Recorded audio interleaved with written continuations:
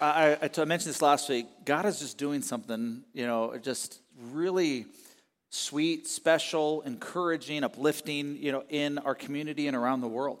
And there's going to be opportunities, as Jeremy mentioned, for us to continue to be who Christ has called us to be outside these walls, and look for those opportunities and engage in those and represent Him well.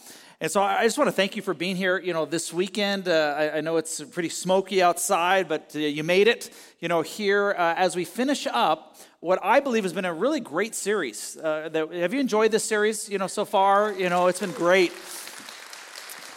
We've walked through a book in the Bible called 1 Corinthians, trying to learn from a church that is similar to our church, in a culture that's similar to our culture.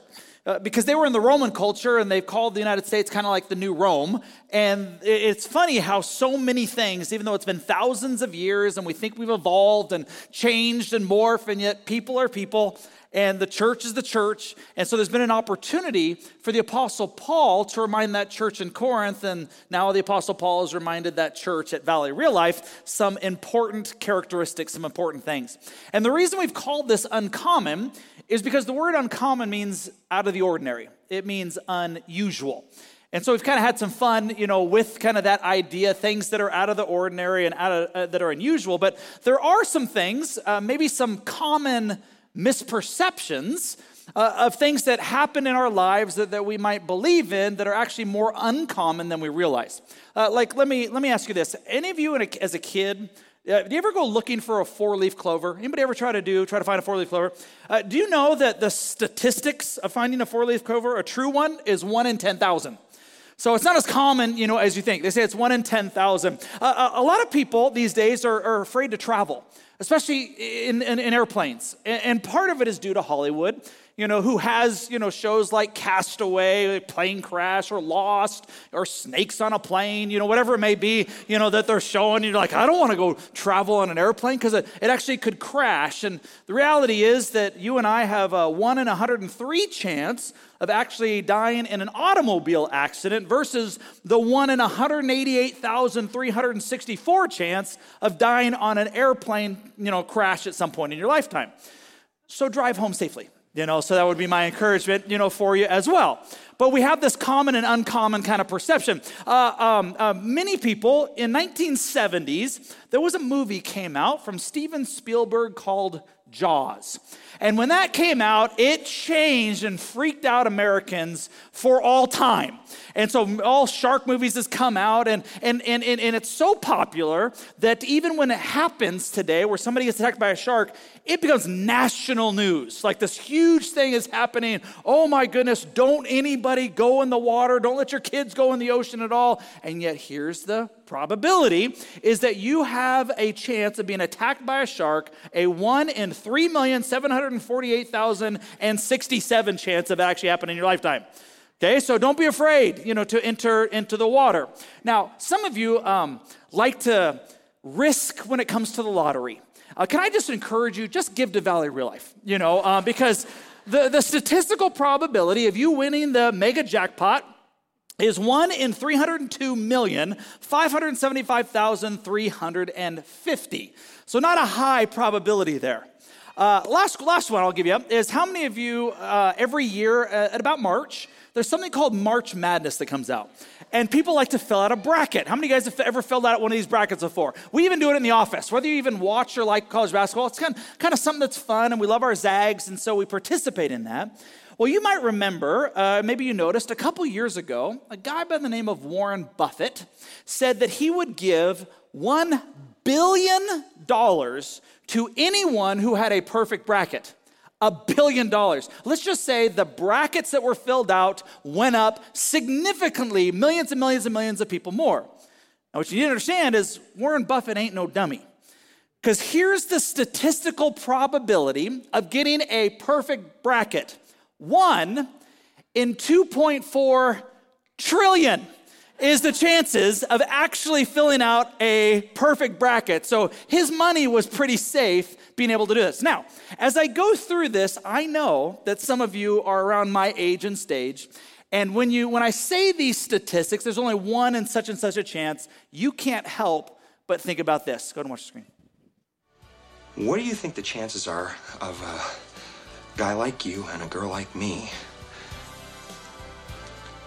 ending up together? Well, Lloyd, that's difficult to say, and we really don't... Hit me with it. Just give it to me straight. I came a long way just to see you married. Just, least you can do is level with me. What are my chances? Not good.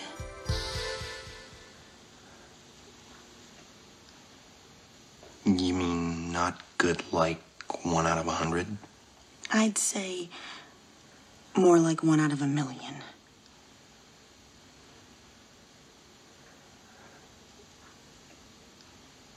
So you're telling me there's a chance? Yeah! I know some of you, you're thinking the same thing, but Dan, so you're saying there's a chance. That's why I buy that lotto ticket, each and every time. And so we're just having a little fun, with this, but the reality is there is one more example I want to give you that was the least likely to ever happen in the history of the world, and that was a guy who predicted that he was going to die and then raised from the dead 3 days later. It's only happened once in human history and will only happen once for the rest of all time. And his name is Jesus, and we're talking about the resurrection. You see, as we've journeyed with this church, in Corinth, they have some questions. Remember, this is a correspondence that's taking place, and he's writing a letter, and now they have questions that he's answering concerning the resurrection of Jesus Christ and the resurrection itself. Some people in that church don't believe that Jesus actually rose from the dead, while others believe that Jesus rose from the dead, but they don't believe that they are going to rise from the dead, and yet still others believe that Jesus rose and they're going to rise, but they think they're going to have the same bodies that they do now. So Paul takes an entire chapter. He takes the chapter of 15 in 1 Corinthians to walk through the answers to the questions in which they have and to which we need to understand as well, because this is essential to our faith. So I understand it's not Easter, but we're going to spend almost all of our time talking about the importance, once again, of the resurrection, because Paul does this as well. The resurrection is the core of our faith. Creation and the proof of creation is not the core. The Bible or the accuracy is not the core of our faith. And it's important. Christians are not the core of our faith. We can go on and on. It's the resurrection of Jesus that's the foundation, that's the core. That if there is no resurrection, then everything that we believe in isn't true. This is the importance of this. In fact, there's a theologian named Pelikan who actually said this. You're going to have to process this with me. He says, if Christ is risen, nothing else matters. And conversely, if Christ is not risen, then nothing else matters. So you got to be able to process that. In fact, a guy by the name of Tim Keller, recently passed away. He actually said these words: if Jesus rose from the dead, then you have to accept all that he said. If he didn't rise from the dead, then why worry about any of what he said? The issue on which everything hangs is not whether or not you like Jesus' teaching, but whether or not he rose from the dead. And so we want to kind of unpack this as Paul unpacked this for that church, because it's essential. See, if Christ is not risen, then your faith, my faith, it's pointless. It's in vain.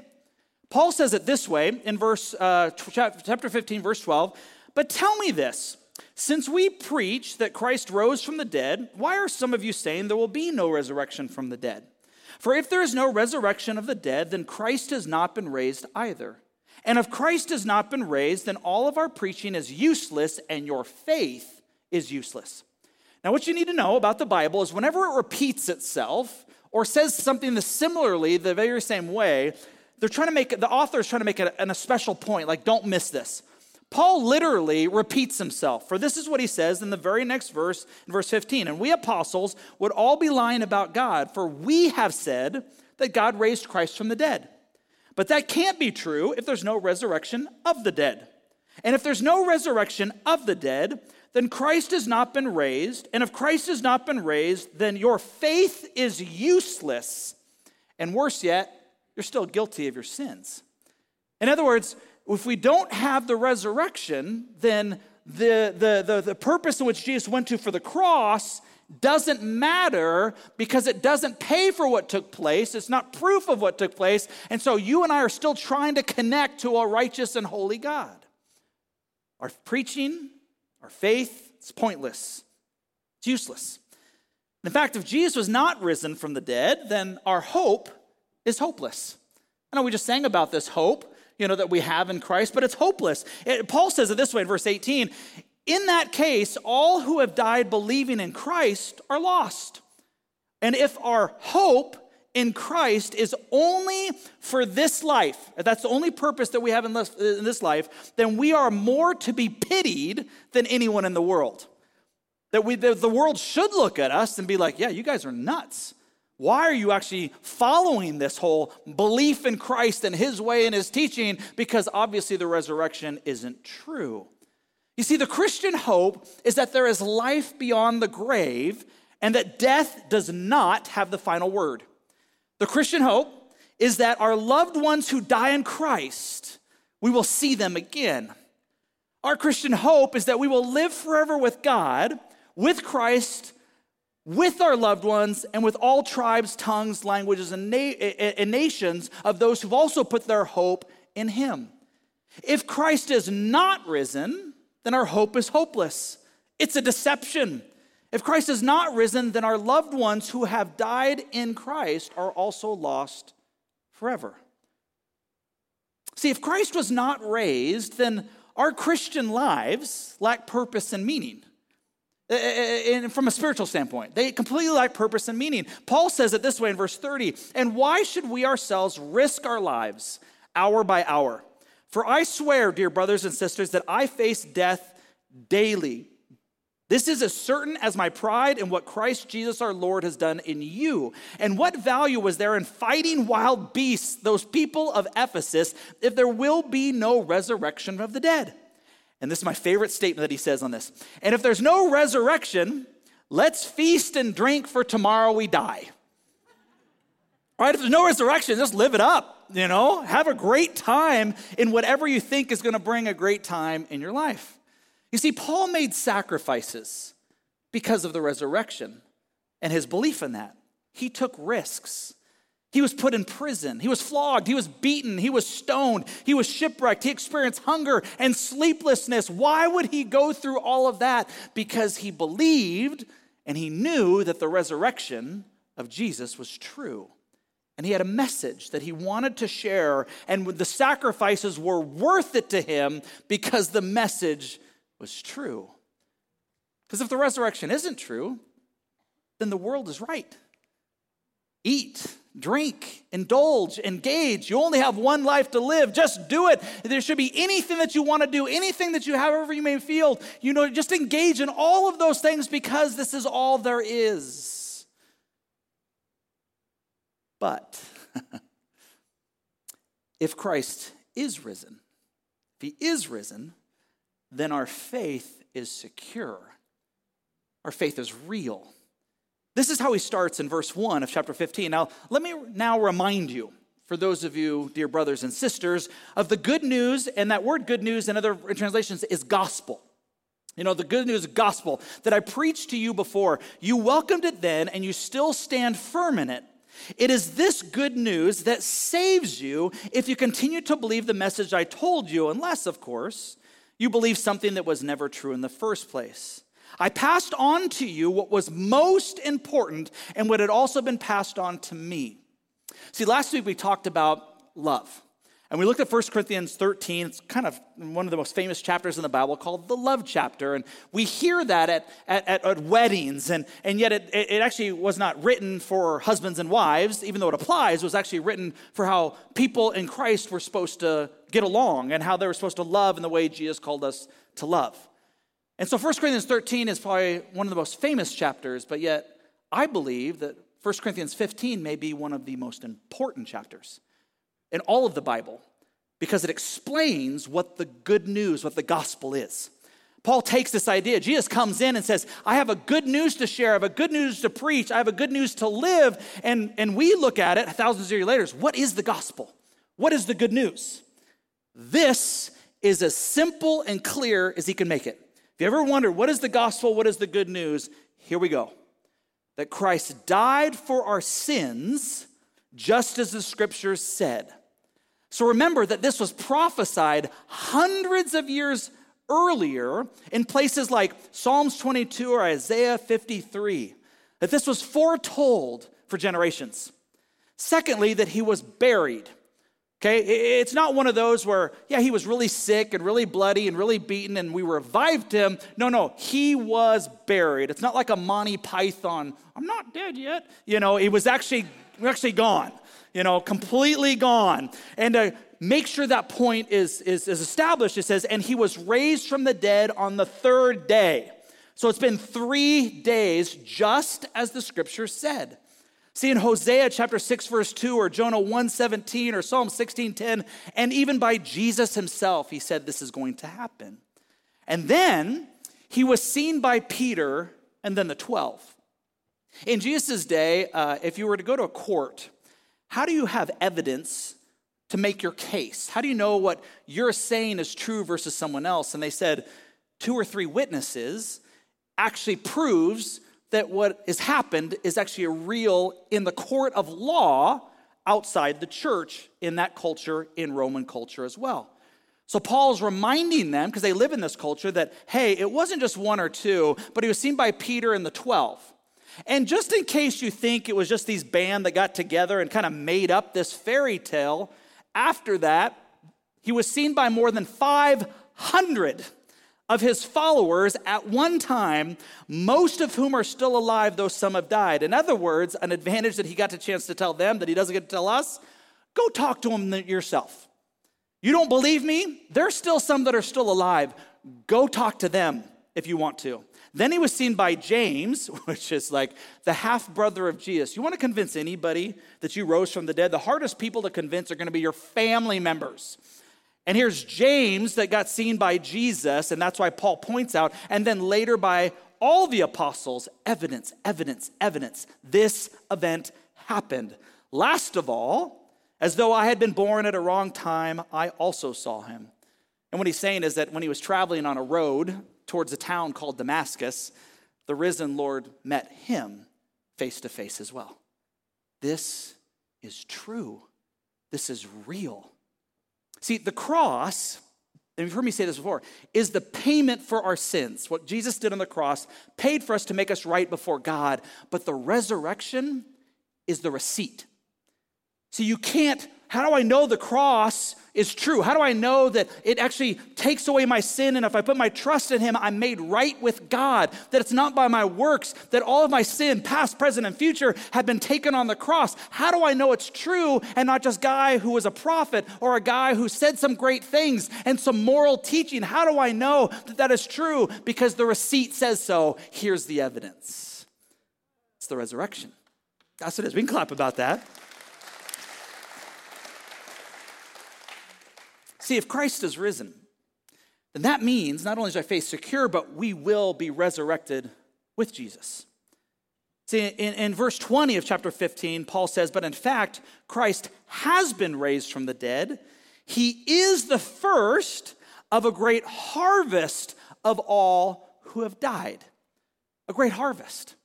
As I mentioned, already, the love chapter is mentioned at weddings. This next section of scripture is mentioned at a lot of funerals, and rightly so. And you can see why this would be an encouragement. In verse 50, he says, but let me reveal to you a wonderful secret. We will not all die, but we will all be transformed. In the Greek, that's where we get the word metamorphosis, this transformation, to go from a caterpillar to a butterfly. And he says it'll happen in a moment, in the blink of an eye, when the last trumpet is blown. He's referring, to the end of days. And in Revelation, they talk about these trumpets that will sound. And he says, for when the trumpet sounds, those who have died will be raised to live forever. And we who are also living will also be transformed. You see, we'll be the first. Jesus was the first of many. We will see loved ones again. That's the hope that we have in the resurrection. is that they're not lost, that they put their faith in Jesus for all eternity in a place called heaven. Which is why, because the resurrection is true, that we can read passages in places like Revelation that say things like this: after this I saw a vast crowd, too great to count, from every nation and tribe and people and language, standing in front of the throne and before the Lamb, from every place in China and the Middle East and Uganda and South America and the United States of America and all history, all surrounding the throne of God. Such a vast crowd that it could not even be counted, because the resurrection is true. And maybe one of the most encouraging verses in all of the Bible comes in Revelation chapter 21, verse 3 and 4. And I heard a loud shout from the throne saying, "Look, God's home is now among his people, face to face, encountering the risen Savior." The one thing that's lacking on this side of eternity is to sit down, to be physically in the presence of Jesus and of God. He will live with them and they will be his people. God himself will be with them. Remember, I told you that emphasis when they repeat themselves over and over. Don't miss that point, but then don't miss this. He will wipe every tear from their eyes, and there will be no more death or sorrow or crying or pain. All of these things are gone forever. Here's what I know. It doesn't take us long to think about a painful moment in our lives. It doesn't take us long to think about a time when we have shed a tear. It doesn't matter if you're here and you're in elementary school or you're here in your 80s or 90s. All of us in this side of eternity go through pain. We go through suffering. We go through trials. We go through loss. And so what helps us to get up the next morning? When we're facing things like friends and family members in Medical Lake, people we might know in Maui and Elk and in other places who go through seasons like this, what gives us hope? It's the resurrection. You see, the reason the Apostle Paul was able to say it's all worth the hard times is because one day the hard times will end. And it may not be tomorrow. It may not be next week. It may not be next year. Honestly, friends, it may not be on this side of eternity, but we can always hope in the reality and the truth that one day the tears will be no more. One day the pain will be gone. One day the suffering will end. And so what gives us strength in the moment is that one day I won't be in this moment anymore. One day I won't be feeling this. And so it gives me the strength, the peace, the perspective to know that this isn't going to last forever. And so we hold on to the resurrection because it's true. And it's in the resurrection that gives us that peace at times that surpasses all understanding. It gives us that perspective that we can't see when we're going through that cloud of depression or darkness or anxiety, but it gives us something we can hold on to in the midst of it all. That's something we can clap for, by the way.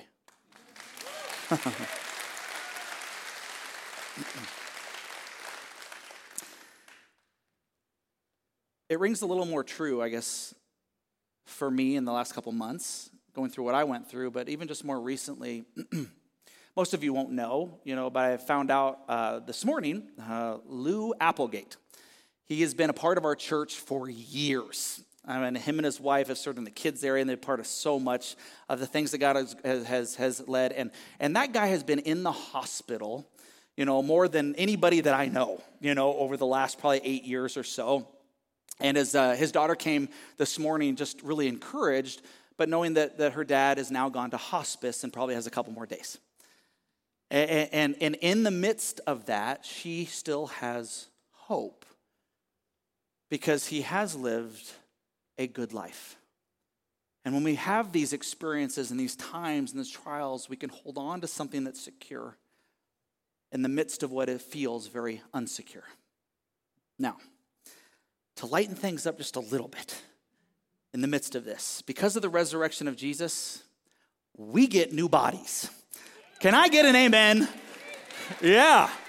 Those of you guys are not clapping, it's because you got six-pack abs. One day, all of us are getting six-pack abs, people. That's a promise. Some of you guys are like, I don't care. My body's awesome. And I'm like, oh yeah? My body's going to be awesomer, when we get there. This is what Paul says when it comes to these new bodies.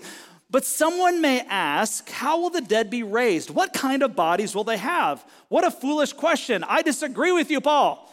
That is not a foolish question, because that's what I want to know. And so anyway, I'm just arguing with the guy, who's not able to argue back, and I win. He says, when you put a seed into the ground, it doesn't grow into a plant unless it dies first. So the seed actually has to die in order for the plant to grow. And what you put into the ground is not the plant that will grow, but only a bare seed of wheat or whatever you're planting. It's the same way with the resurrection of the dead. See, our earthly bodies are planted in the ground when we die, but they will be raised to live forever.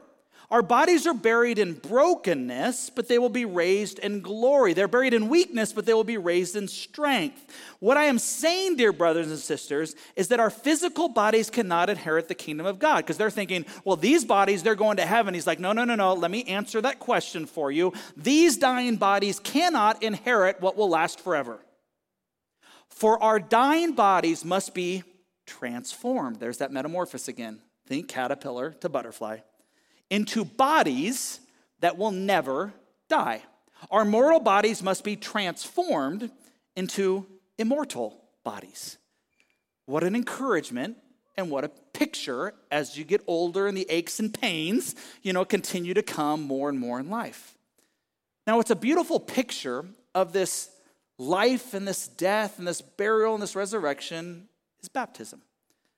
Baptism is the beautiful picture of what we've been talking about, which is why we get to celebrate the resurrection of Jesus every week, directly or indirectly, every time we see somebody get baptized. Because in Romans chapter 6, it says, or have you forgotten that when we were joined with Christ Jesus in baptism, we joined him in his death. So you're buried with Christ. For we were died and buried with Christ by baptism. And just as Christ was raised from the dead by the glorious power of the Father, we also may be raised to live new lives. That is the symbolism of baptism. And this reminds us the resurrection is not just about going to heaven. Your life has meaning and purpose in this life before the next one. You and I have strength, purpose, and spiritual meaning in this life. Because sometimes we think, well, it's about the resurrection, it's about heaven, it's about, fire insurance, it's about whatever we think it is. And we're like, no. Yes, that's true. But no. Don't forget that your life has meaning. It has purpose here. And God has a plan for your life to affect other people's life while you're becoming more and more like him on this side of eternity. In fact, Paul ends the entire chapter. He gets right to the very end, and to make this point, he says these words. So, in other words, therefore, in conclusion, don't miss this, my dear brothers and sisters. Be strong and immovable because of the resurrection. Always work enthusiastically for the Lord, regardless of your vocation. Regardless of how long you've been a follower of Jesus, work hard for the Lord, for you know that nothing you do for the Lord is ever useless because of the resurrection. Nothing is useless. Every time you do something for the Lord, it's going to have meaning, power, and a ripple effect that will carry beyond whatever good deed, whatever opportunity that God presents to you. See, if Christ is risen, then living uncommon lives for Jesus then becomes worth it. It becomes worth it. And that's why he's addressed them from the very beginning. In fact, if we go back to the beginning, he reminded them how uncommon they actually are. And to embrace that, in 1 Corinthians 1 verse 2, I am writing to God's church in Corinth. Let me take a little bit of liberty and change one of the Bible words in here. I am writing to God's church at Valley Real Life. To you who have been called by God to be his own holy people. Holy means set apart, different, uncommon. He made you uncommon, holy, set apart by means of Christ Jesus, just as he did for all people everywhere who call on the name of our Lord Jesus Christ, their Lord and ours. So as believers, we do some weird things. At least the world thinks so. We do things that are uncommon. We're called to things that are uncommon because Jesus is saying, hey, you may not understand all these things, but I'm actually doing this for your benefit and for the benefit of the lives of those around you so that your life has spiritual meaning and purpose in this life as well as the one to come. And so allow me to remind you of the significance of being uncommon as we went on this journey over these last 6 to 8 weeks. That God is calling us to be an uncommon people, to experience uncommon unity and to fight for that, to sacrifice and have an uncommon sexual ethic, to be uncommon in the way that we deal with conflict, to have uncommon relationships, uncommon freedom, uncommon worship, last week uncommon love, and this week uncommon faith, all because of the resurrection. We choose to be uncommon because Christ has chosen us. And out of that relationship, we get to live different lives. Friends, it's worth it. Is it easy? No. Narrow is the road. Harder is that way traveled. Wide is the road to follow whatever the culture believes and says. But narrow is the road because eternity compared to this life is just a breath. Eternity is forever. And it's worth the sacrifice. It's worth the meaning. It's worth the purpose because the resurrection is true. So as we close this day and as we close this series, because of the resurrection, can we choose to live an uncommon life? Paul ends the letter in chapter 16. We're not going to spend any time there because just like any correspondence, the majority of it is written really to the church. There's obviously application and meaning for us as well. He starts out by saying, hey, I'm going to come and collect an offering. And then he starts saying, I'm going to send people like Timothy and others and greet them and encourage them and do this and that. And he's talking to them. And then he finishes the letter and says, hey, just so you know, this is really me. Look, this is my own handwriting. And, just greet this person. But there is one verse. It's almost like he had ADD. Because it's like, whoa, that verse kind of came out of nowhere. But it was like, it's almost like he's like, I don't want you to miss this. And so as he kind of puts a capstone on this in 1 Corinthians 16, verse 13, as he said to the church in Corinth, I want to say this to you as well as to me. Be on guard. Stand firm in the faith. Be courageous. Be strong. And do everything with love. What a great way and a great reminder for us to be uncommon. Let's pray. Jesus, thank you so much for the resurrection, for the truth of who you are. And Father, I pray that this truth will just bring encouragement, peace, perspective in the midst of what we might be facing. If there's anyone here who's not put their hope in you, I pray that right now you would experience this, whether they're watching online or in the room, and just simply pray, Jesus, I give you my life. Thank you for sacrificing yours. Father, for the rest of us, we just pray for the strength, the courage, the peace, the perspective to live uncommon lives for you. May we get to the end and hear those words, good job, well done, good and faithful servant. It's in Jesus' name we pray. Amen. Hey, as we close, Thursday night, I did something that I've done maybe 2 other times in 8 years. And that is I called an audible on the worship team. Because earlier in the day, I was looking at the words and kind of sitting in the message, and I just kept thinking this song kept coming to my head. It's one talking about like, you keep hope alive and hope in the morning, hope in the evening. I'm like, okay, maybe I need to remind Kenny, can we play that song? And I did not look, at the sheet that night, and I came on Thursday night, and sure enough, it was the third song leading up to communion.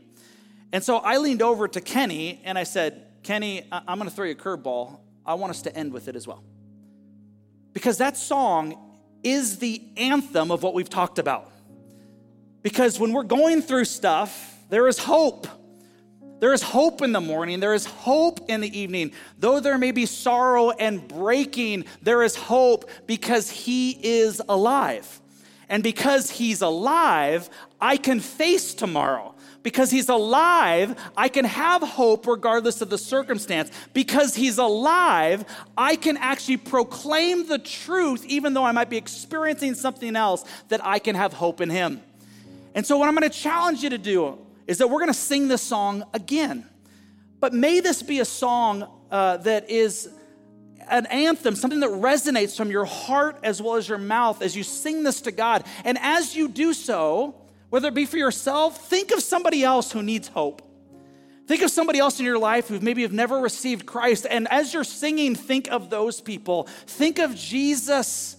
Think of what this song means, because it encapsulates everything we've talked about today. And whether we can sing or not, may this be the prayer through melody that comes from our heart to him.